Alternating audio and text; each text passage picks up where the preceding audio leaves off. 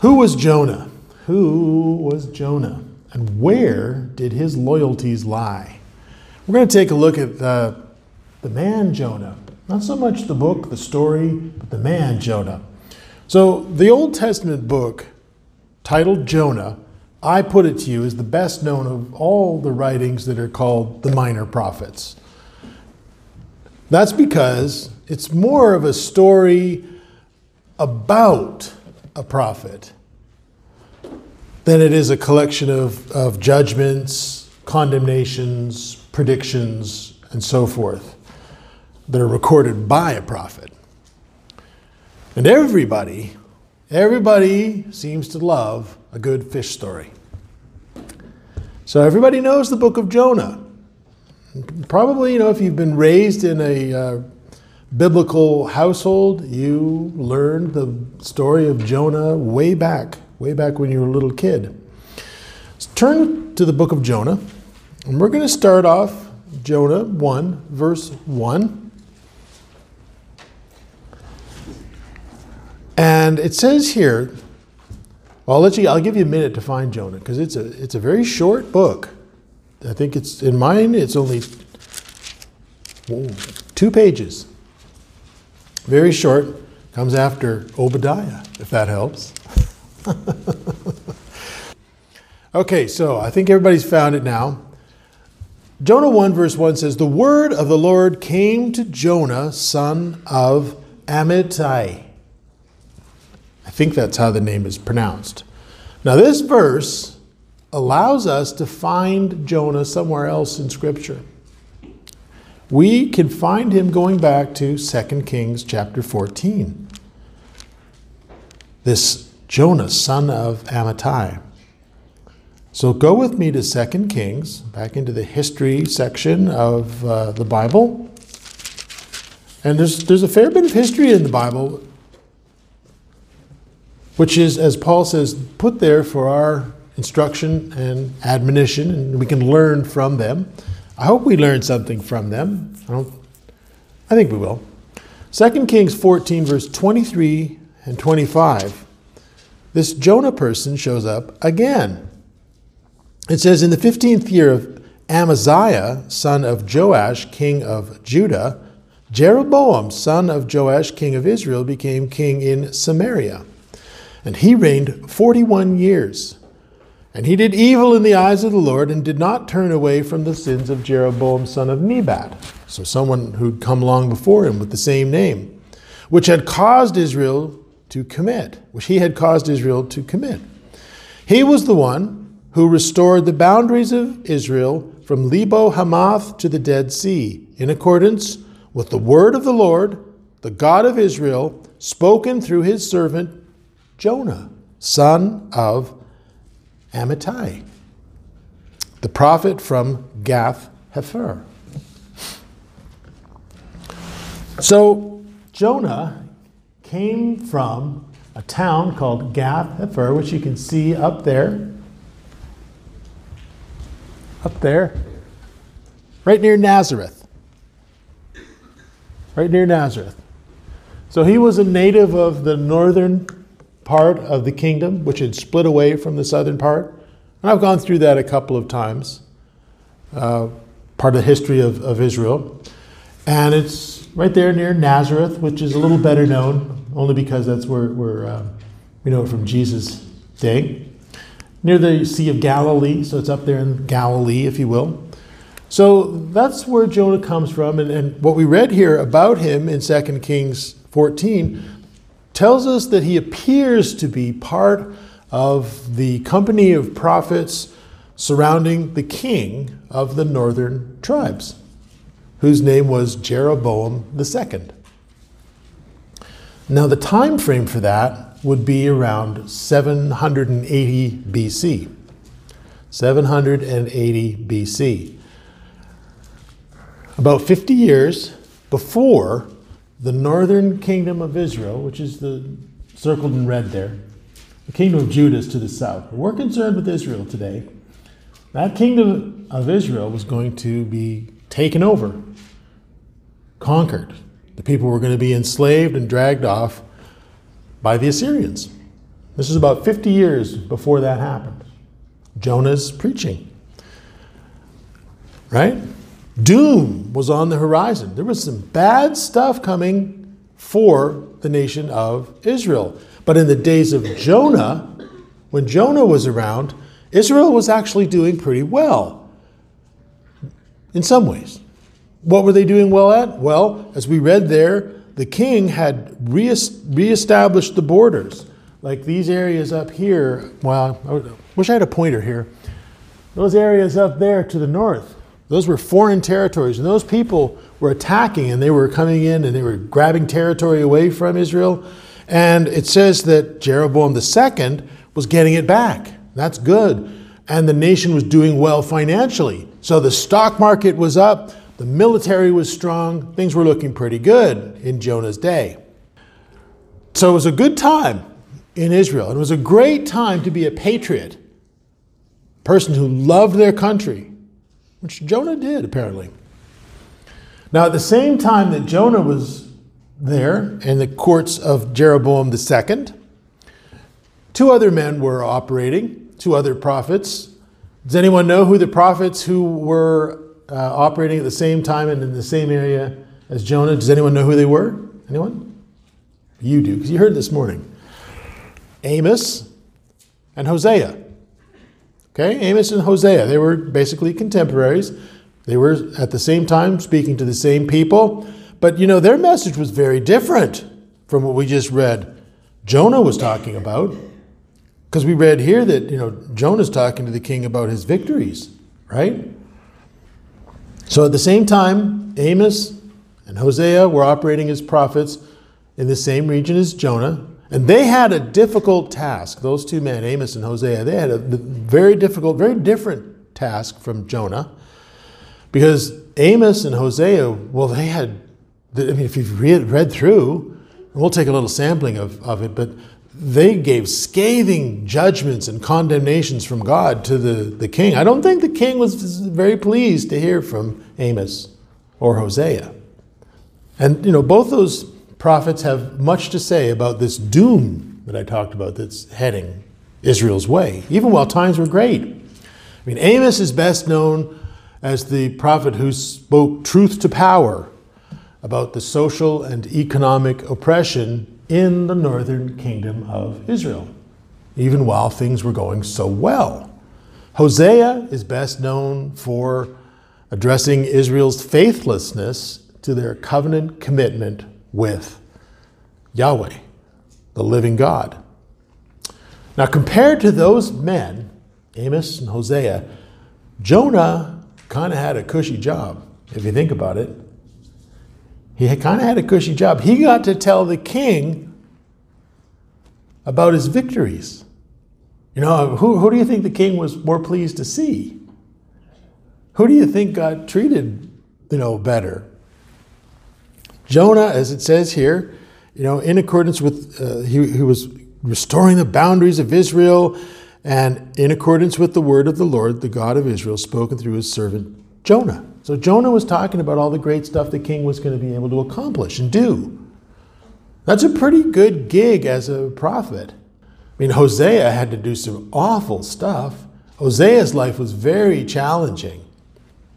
He got to tell the king stuff the king wanted to hear. So why was Jonah giving Jeroboam, the king, Jeroboam II, who was the king, prophecies of victories at the same time Amos and Hosea were dishing out all this hard criticism? What gives? What's with this guy? Was Jonah a false prophet?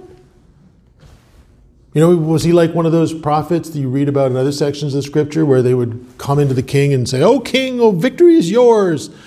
And, or a hireling like Balaam, who basically would give you a good palm reading for the money. Was that what he was all about? Was he a false prophet? Just telling the king what he wanted to hear rather than the word of God. Well, there were plenty of false prophets in the king's court. You read about that, particularly with Jeremiah and his interaction with the other prophets. We'll see it a little bit with Amos. But I don't think that we have to categorize Jonah this way, just because he's talking about stuff very different from what Amos and Hosea were talking about. I don't think that we have to count him as a false prophet. It says he's the prophet of the Lord, right? Even though, when you read through the book of Jonah, Jonah really doesn't look so great in the book that goes by his name, does he? He kind of comes off like, wow, I don't want to be like that guy. No. He basically comes off in a very unflattering picture in Scripture. You don't really see a lot of redeeming qualities in Jonah. So let's look at why God blessed this particular dynasty of kings. And we're looking at Jeroboam II. And if I had my pointer, I'd point at it there. You can see it up there. And Jonah's the prophet to this king, Jeroboam II. And he's part of this dynasty of kings who ruled northern Israel. All right, and I'm going to call it the House of Jehu. The House of Jehu. There have been more than one dynasty of kings. Sometimes a person was given the kingship and they did terrible stuff and God took it away. These were not the sons of David. These are the kings of the northern nation of Israel that split off. And this House of Jehu is very, very interesting. And we're going to, I hope, learn a few things by looking at them. We're going to look into how God could be blessing this dynasty of Jehu with victory and good stuff, while at the same time issuing stern warnings to them and all the nation through the other prophets, Amos and Hosea. So Jonah kind of appears, and I think we'll see this, he kind of appears to have allowed his patriotic love of his country to override obeying God. You know the story of Jonah, right? Anyone not know the story of Jonah? We all know the story of Jonah, right? He kind of comes off like a person who sort of allowed his patriotic love of his country to override obeying God. And he ran away from God. He wasn't happy with God's need to punish the northern kingdom, which he was part of. These were his people. He wasn't happy that this was going to happen. And then in that, we'll take a look at him, and I'm going to ask a couple of questions about our own personal loyalties and where they lie. So that's where I'm going to go, just so you know. Now, a promise was made to Jeroboam II's father. So if you go up the line here, you see that his father was a guy named Jehoash. And Jonah was a prophet, of course, in the courts of Jeroboam II, but we're going to go back a generation and we're going to look at Jeroboam's father, whose name is Jehoash. This man Jehoash reigned for 17 years, and during his 17-year reign, Jehoash, he got kind of a good news, bad news prophecy from none other than the prophet Elisha. Go to 2 Kings 13. 2 Kings 13. And let's start off reading verse 14. It says here, "Now Elisha had been suffering from the illness from which he would die. And Jehoash, king of Israel, went down to see him and wept over him. 'My father,' he cried, 'the chariots and horsemen of Israel.'" Elijah is a very old man. He's at the end of his life, and he's basically on his deathbed. And he's going to speak one last time to the king. And this king, King Jehoash, well, he seems to actually have enjoyed a pretty good relationship with Elisha. I mean, he's there at his deathbed. He's crying. He's weeping at his deathbed. He calls him my father, my father. And Elisha did have a very good relationship, or a very, well, let's say, very strong and interwoven relationship with this whole dynasty of Jehu and all his sons.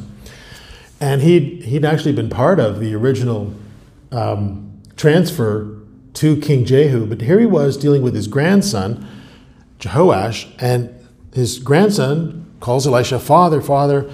And then he also says, the chariots and horsemen of Israel, which shows that not only was he distraught over the coming death of Elisha, but he was very concerned about the situation in Israel. What's going to happen to the army, the chariots, the nation? It's looking really bad. Because before the good times that I talked about with Jeroboam II, things weren't so good. They were not so good. These nations up there, Aram, which is just like on the other side of the Sea of Galilee, up there, like the corner of the slide, they were pushing down, they were attacking, they were taking land away, like I said earlier. And he might have been wondering, well, what are we going to do when this guy Elisha, when Elisha is gone? I'm sure that having Elisha there made him feel a lot more confident. Just having him around, knowing that here's the man of God and he's around, God's with us. And he was going to die. What's going to happen? And sometimes I feel that way. I feel a little safer in a situation when I'm with God's people, If I'm in an airplane, I think, well, surely it won't crash. Mr. Parks is with me. maybe the plane would crash if it was just me. But seeing as how it's Mr. Parks, he's with me, I feel better. You know what I'm talking about? You feel a little safer when there's church people around. We help one another. We make each other feel a little more confident. That's a good thing. So turn to don't turn. We're going to just go to the next verse. So verse 15. Let's carry on with what Elisha is going to talk about here. So here he is. He's on his deathbed. He's got one last thing to say to this man who's the king. Elisha said, okay, get a bow. You're worried about the military. You're worried about what's going to happen to the nation. Get a bow and some arrows. And he did so. Now take the bow into your hands, he said to the king of Israel. And when he'd taken it, Elisha put his hands on the king's hands. Open the east window, he said, and he opened it. Shoot, Elijah said, and he shot. The Lord's arrow of victory, the arrow of victory over Aram, Elisha declared. You will completely destroy the Arameans at Aphek. Cool. Then he said, okay, take the arrows. And the king took them. And Elisha told him, strike the ground. And he struck it 3 times. Wham, wham, wham. And then he stopped.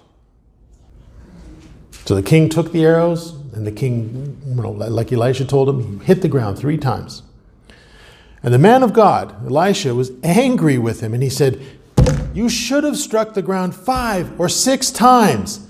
Then you would have completely defeated Aram and completely destroyed it.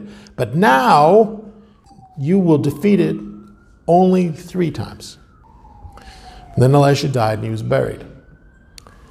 So what's going on? I mean, I feel like I look at this and I think, wow, I could have done that. That could have been me banging the arrows. I bang it 3 times, and then he says, that's not enough.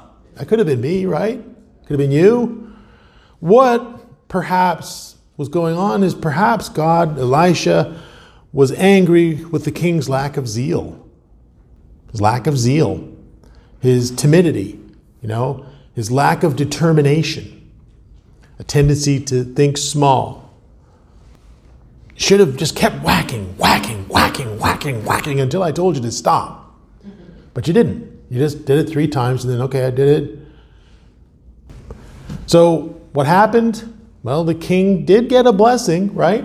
He was going to have victory over Aram, but he got a limited victory, right? Northern Israel would have a period of military success, business success, and that would be during the reign of Jeroboam II, his son, the time of Jonah. It would be good times for a while, and then it would stop. And that's what the prophecy said.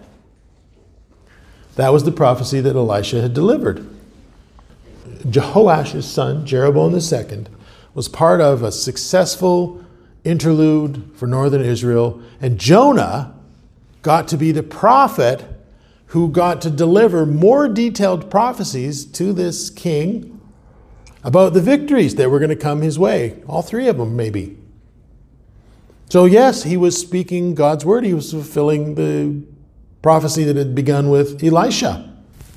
And like I mentioned earlier, it was a sweet gig as a prophet. I mean, if you had to choose between being Hosea, and having to marry a prostitute, or Amos, and being chased out of town, or being Jonah and getting to show up in the king's court and tell him he was going to win the war, I think, you might pick Jonah. I don't know. It sounds like the easy gig, or the good one.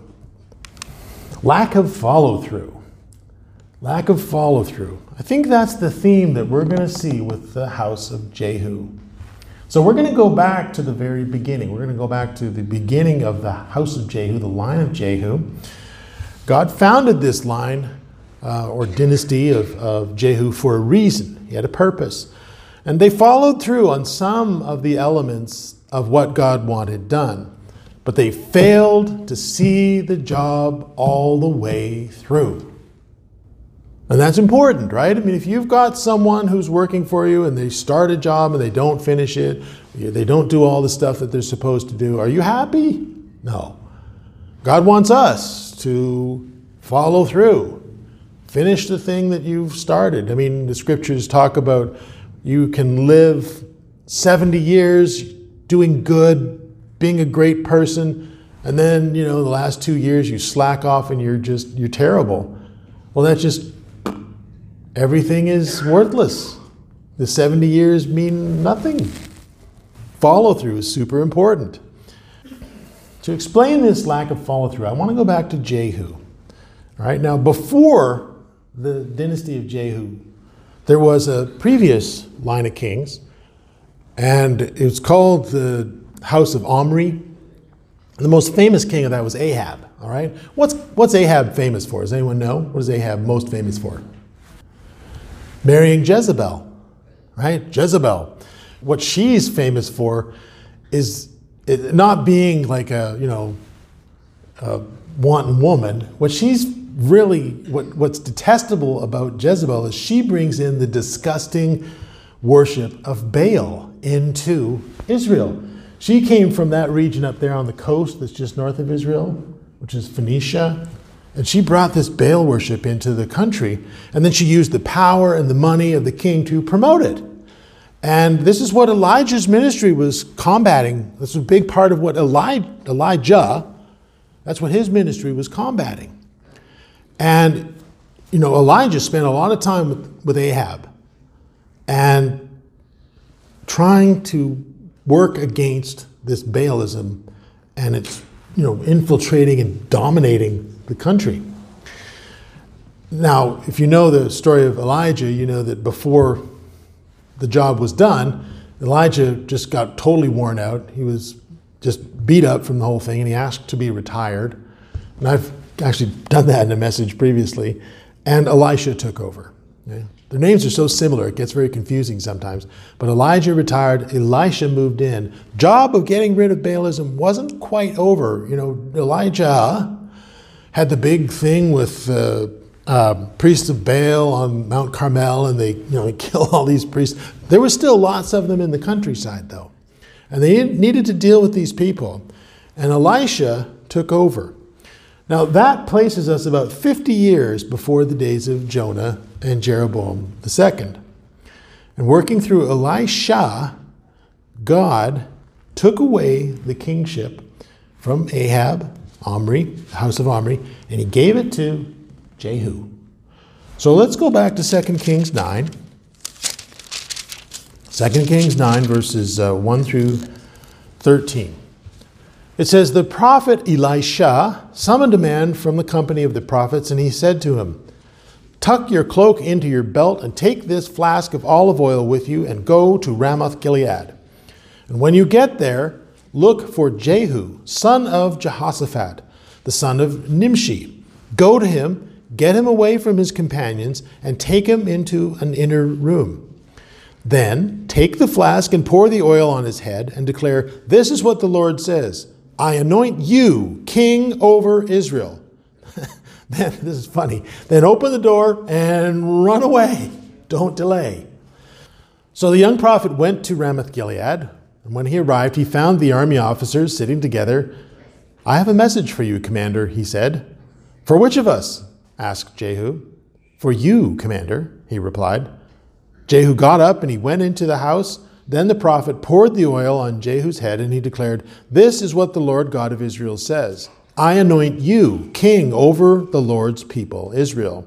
You are to destroy the house of Ahab, your master, and I will avenge the blood of my servants, the prophets. Ahab had sponsored going around killing God's prophets in the land, and the blood of all the Lord's servants shed by Jezebel. The whole house of Ahab will perish. I will cut off from Ahab every last male in Israel, slave or free. I will make the house of Ahab like the house of Jeroboam, son of Nebat. That's the first king who was established after Solomon's son, Rehoboam, caused the breakup of the nation.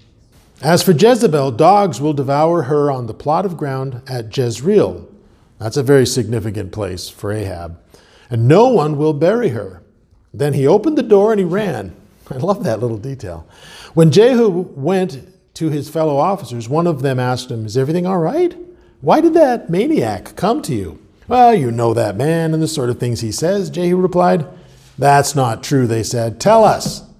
And Jehu said, if you must know, here's what he told me. This is what the Lord says. I anoint you king over Israel.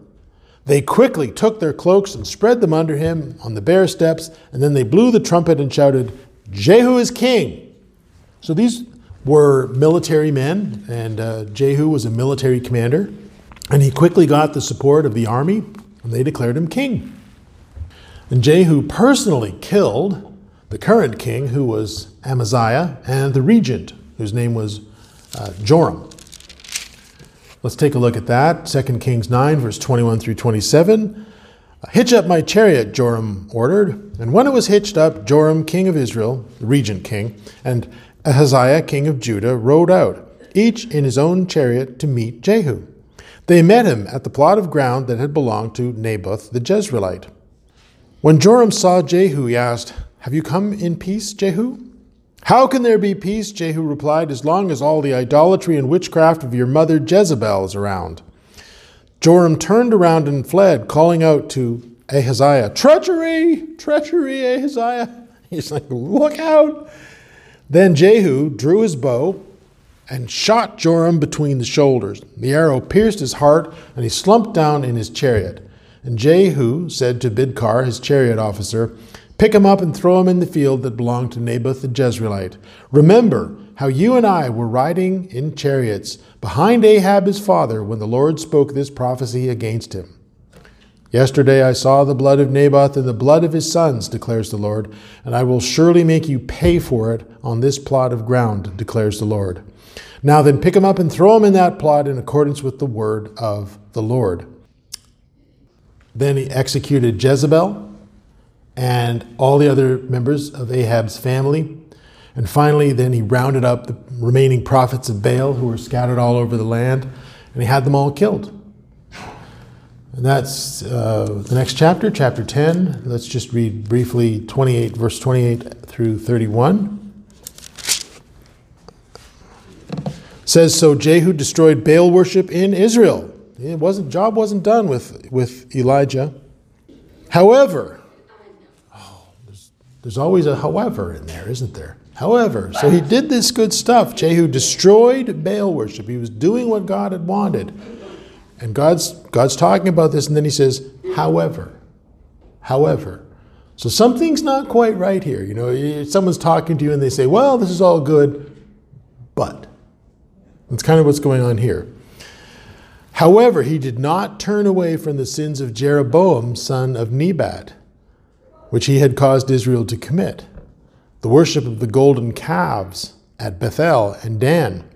And the Lord said to Jehu, Because you've done well in accomplishing what is right in my eyes, and have done to the house of Ahab all I had in mind to do, your descendants will sit on the throne of Israel to the 4th generation. Yet, there's that but, it keeps coming in there. Yet, Jehu was not careful to keep the law of the Lord, the God of Israel, with all his heart. He did not turn away from the sins of Jeroboam, which he had caused Israel to commit. The sins of Jeroboam. We've talked about this before. It's a couple of years ago now. I did it. The sins of Jeroboam, son of Nebat. When the two nations split up, the people who were in the north split away politically, and they said, we need to keep our people separate. We don't want them going down to Jerusalem and worshiping there. So we're going to set up an alternate place for them to go. Instead of Jerusalem, we're going to have Bethel. That's right down here. So they changed the place of worship to Bethel, and they also said, we're going to have it at a different time. We're going to change the holy days. We're going to move them to different times. We're going to meet in different places. These are the sins of Jeroboam, son of Nebat. Changing the way people worshipped Yahweh. Those are the sins of Nebat. There's more, but that's the basic gist of it. Changing the times and seasons and the places, altering the commands, and replacing what God had instructed to, as far as how to worship, with other stuff of their own. Right? I mean, we see it all around us, even to our own day. So these kings, the dynasty of Jehu, they were in charge for over 50 years. And they wiped out the blatant Baal worship that was taking place in Israel. They got rid of it, killed all these priests. It was bloody, it was nasty. God told them to do it. The disgusting Baal worship was gone. And as a reward, Jehu was promised 4 generations of his sons would rule on the throne. Those sons were Jehoahaz, Jehoash, Jeroboam II, and then the last one, Zechariah, who was assassinated after 6 months. The house of Jehu persisted in the error of worshiping Yahweh, the true, the living God of the Bible, with practices which God never commanded, such as changing the appointed times, changing the appointed locations of worship, using images like golden calves. I mean, I think sometimes we all get the wrong idea about the golden calves. Remember back in Exodus when, the golden calf, as Aaron said, popped out of the fire. What do they say about it? Here is the God who led you out of Egypt. They were making images of God. They were breaking the commandment. That's what they were doing. That's what was wrong. They weren't introducing some other God like, well, let's worship Nimrod. They were worshiping God in ways that he didn't approve of and didn't want. And worshiping God in the wrong way leads to bad consequences. So God takes it very seriously. These are the sins of Jeroboam of Nebat. And the house of Jehu never dealt with it. They dealt with the Baalism, but they never dealt with this other stuff. You look at the names, they're all kind of similar, Jehoaz, Jehoash, Jehu. These were very conservative, kind of religious-y sort of names, because they have the name of Yahweh in them all. It was a very conservative family. And then you see Jeroboam II. That's kind of interesting. Who you're going to name your son after who? Jeroboam, the original king who established all the bad practices in the first place, right? I put it to you that this group of people, they were military people, very conservative. Military people are usually pretty conservative. They had, by naming of their family line indicates a fairly conservative approach. I put it to you that they were more interested in preserving national traditions than seeking the truth of God. These were traditions that they had developed. They were different. They were unique to Northern Israel. This is what makes us a people. We're Northern Israel. This is what we're all about. They were really committed to this stuff. And Baalism, by comparison, was a foreign religion. And it was kind of easy to see, we need to get rid of that stuff. But this other stuff, the calves, meeting in Bethel, well, it's all pointed towards God, isn't it? So it's all good, right? And these are our traditions. Our own special, unique way of worshiping God. What did it matter that they weren't established by Scripture? They were beautiful traditions, which everyone loved. And we have the same stuff going on today, don't we? Conservative and traditional values are not the same thing as godly truth. And that is a reality pill that many of us in the Church of God, especially in the United States, need to swallow. They're not the same thing. Conservative values do not reverence the Sabbath command or the holy days, which spell out the plan of God. They don't love the true teaching of the resurrection or the nature of God. We are not conservatives. We are the people of God. There's a difference, big difference, an important difference. Let's go back to Jonah. So you remember the prophecy that Elisha delivered, right? With the arrows, striking the arrows on the ground. So the northern kingdom of Israel would have victory. Good stuff would happen. Good stuff can happen to people who are completely wrong. God has his reasons and his purposes and his promises. So they'd have their victories, but it would not be complete. Just as Jehu and sons, their obedience and service to God was limited and not complete. They did what they did. God was, okay, good, thank you for doing that. But you didn't follow through on all this other stuff. They didn't have the follow through. And so what they had, all the blessings they got, were limited, not complete. So Jonah, to get back to Jonah, he spoke the word of the living God to King Jeroboam II about those victories. And as I've mentioned, is probably a pretty good gig. While other men like Hosea and Amos would deliver criticism and correction and judgment, and it was all the word of God. Jonah was as well. But I wonder if being the prophet of national victory, which Jonah had this task, he was the one who got to say, King, you're going to win. This is going to be great. Israel, yeah, Israel. He got to be the prophet who said this stuff. Wonder if it kind of changed the way he thought about things. And I wonder if maybe being the prophet of national victory made Jonah substitute national pride and patriotism for God and covenant. Maybe. I mean, you know the story of Jonah, right? When God called him, he ran away.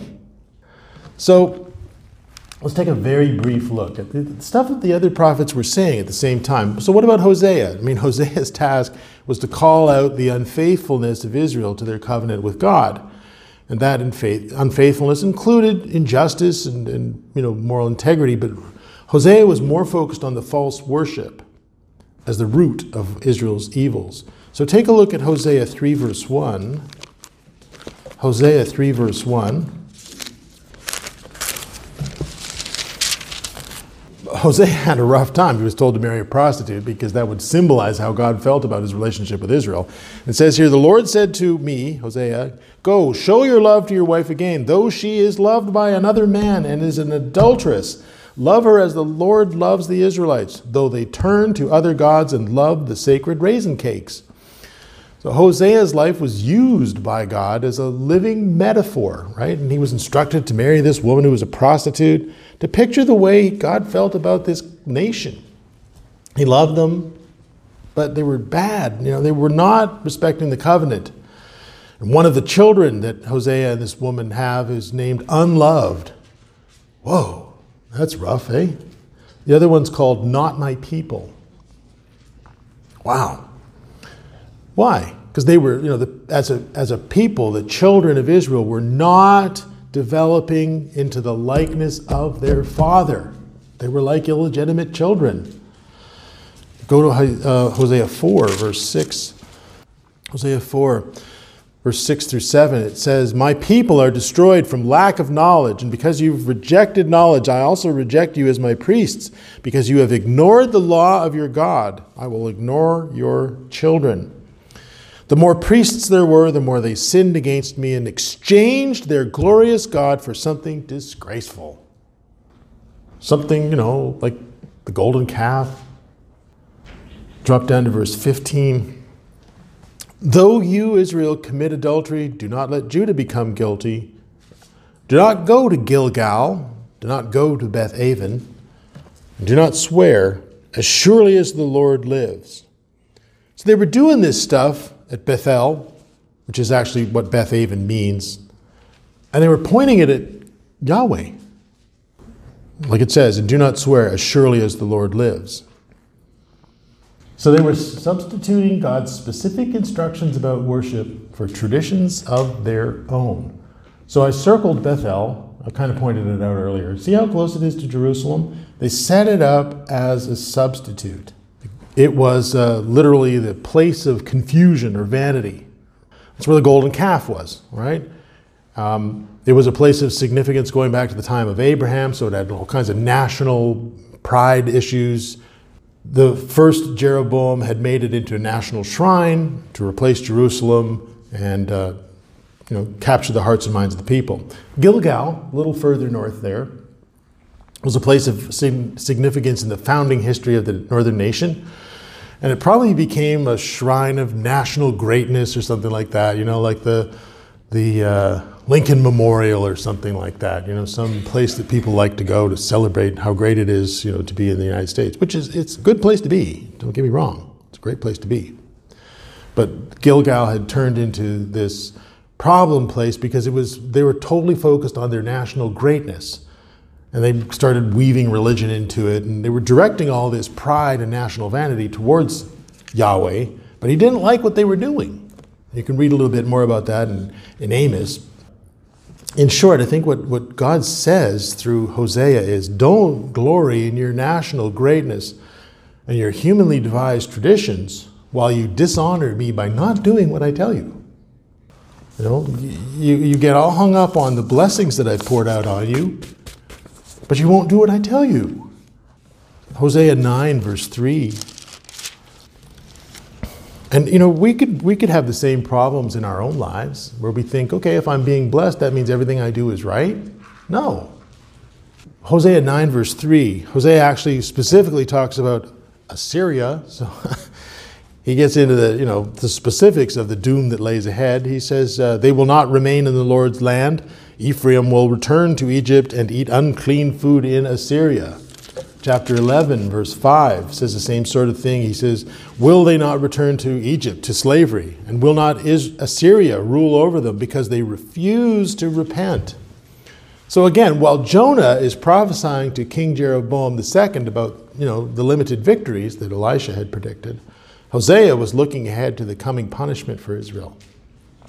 And Assyria is explicitly mentioned here as the invaders. And that's going to play into Jonah's reaction to God's calling.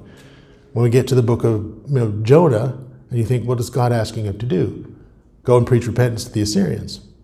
So let's take a quick look then at the prophetic message of Amos, the other prophet who was active in the days of Jonah. And he, again, was given the role of calling out social injustice and corruption in Israel, which was also a violation of the covenant. The covenant is not just about priests and sacrifices, it is about moral duties and social duties and justice. And they were breaking this stuff.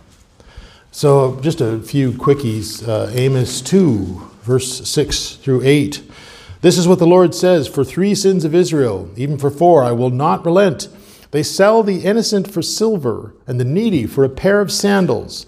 They trample on the heads of the poor and on the dust of the ground and deny justice to the oppressed. Father and son use the same girl and so profane my holy name. They lie down beside every altar on garments taken in pledge in the house of their God. They drink wine taken as fines. It's talking about business behavior and business practices. Remember when we went through the book of Ruth? The sandal is a sign of contracts. That's what he's getting at here. This is about business contracts and the way people are doing business with each other. They're ripping each other off. They're being corrupt, deceitful. Keeping the cloak, which is given as a pledge, like someone gives collateral when they're making or receiving a loan. They give their cloak. And, Exodus 22, verse 25 says, you don't keep the cloak overnight. The person needs it to stay warm. They were breaking these basic fundamental laws because it's about being unjust and cruel and imposing your economic power on other people and grinding them down into the dust. And that's what God's getting at here. That's what Amos is talking about. They would drive people into debt because they paid tax, to make the taxes so high. People had to borrow money to pay the taxes, like their property taxes. You pay property taxes whether you've got an income or not, right? Then people would have to go out and they'd have to borrow money, and then if they couldn't, they'd foreclose on the property. And this is the kind of stuff you see all throughout Scripture. We're in Amos, go to chapter 4, verse 1. It says, Hear this word, you cows of Bashan on Mount Samaria, you women who oppress the poor and crush the needy, and say to your husbands, bring us some drinks. Taking all this ill-gotten money and, using it to buy me some high-quality wine on their own pleasures. We're going to look at chapter 5, verse 10. It says, there are those who hate the one who upholds justice in court and detest the one who tells the truth. You levy a straw tax on the poor and impose a tax on their grain. Therefore, you've built stone mansions, but you won't live in them. Though you've planted lush vineyards, you will not drink the wine. So there's more explicit mention here of taxes along with bribery, corruption. And I said that the times were really good in Israel, right? And they were. They were getting these victories from God. Business was great. The military is successful. But this is what's going on underneath. Just because there's success, and I think, you can look at our own country and you can say, stock market's back up again. Woohoo! It is. It's been nice. I've been watching my money grow. It's great. But what's going on underneath the surface is terrible. We're seeing the same kind of stuff in our country. Just because times are good doesn't mean that everything underneath is good. Plenty of people didn't like hearing this kind of stuff. And there were other prophets in the court of the king, besides Jonah, who seemed to think that, you could only say positive things about what God was up to. And I think we see a lot of that where people say, well, I don't want to hear about anything negative that God's doing. Talk about how much God loves me and what God's going to bless me with and how he's going to take care of me. So, Amos, you stink. Take a look at Amos 7, verse 10 through 13.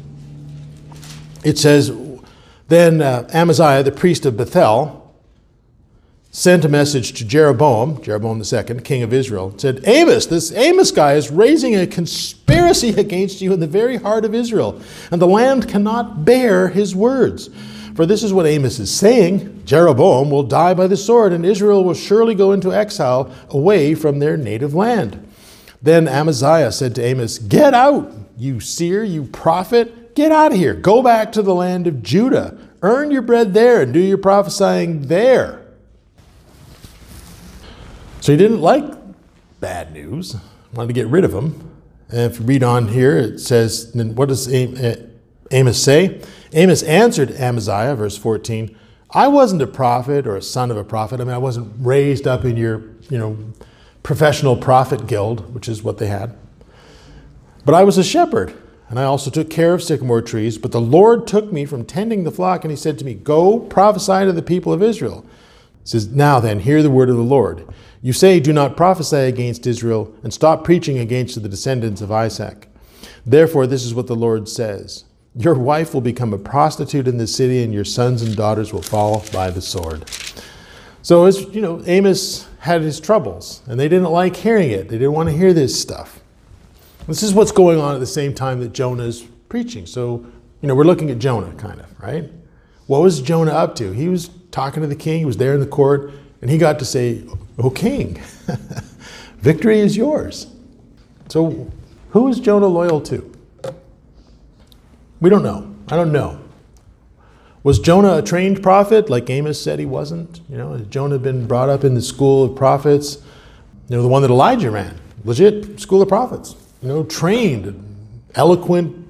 I don't know. He was in the king's court, regular there. We do know he got to tell the king about victories and stuff like that, which is good.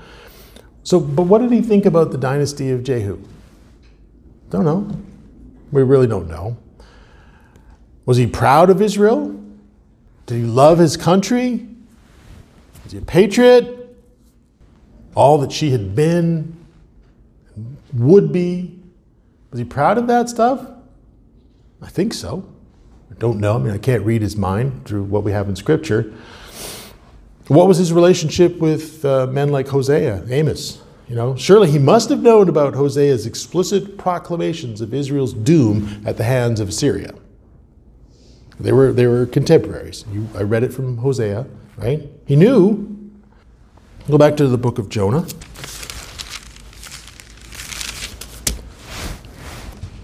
It says, and this time we'll read verses 1 through 3.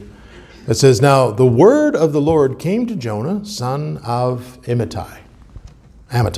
We spent the last, section of the sermon talking about that one verse, right? Here's what God told him to do. He said, "Okay, go to the great city of Nineveh, capital of Assyria, and preach against it, because its wickedness has come up before me."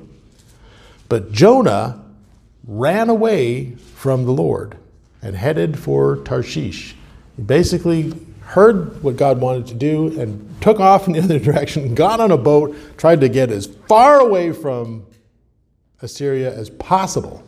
Some people think that Tarshish is like Spain, going in the complete opposite direction. Now, the usual pattern of the prophetic books is God said to the prophet, "Go," and the prophet went. That's the usual pattern, right? But in this case, not so much, because Jonah runs away. Which I think speaks a lot to where his head was at. Why was he thinking this? If he was a true prophet, God spoke to him and he ran away in the opposite direction. Why? Why would he do that? I don't know the answer. I'm trying to just think it through here.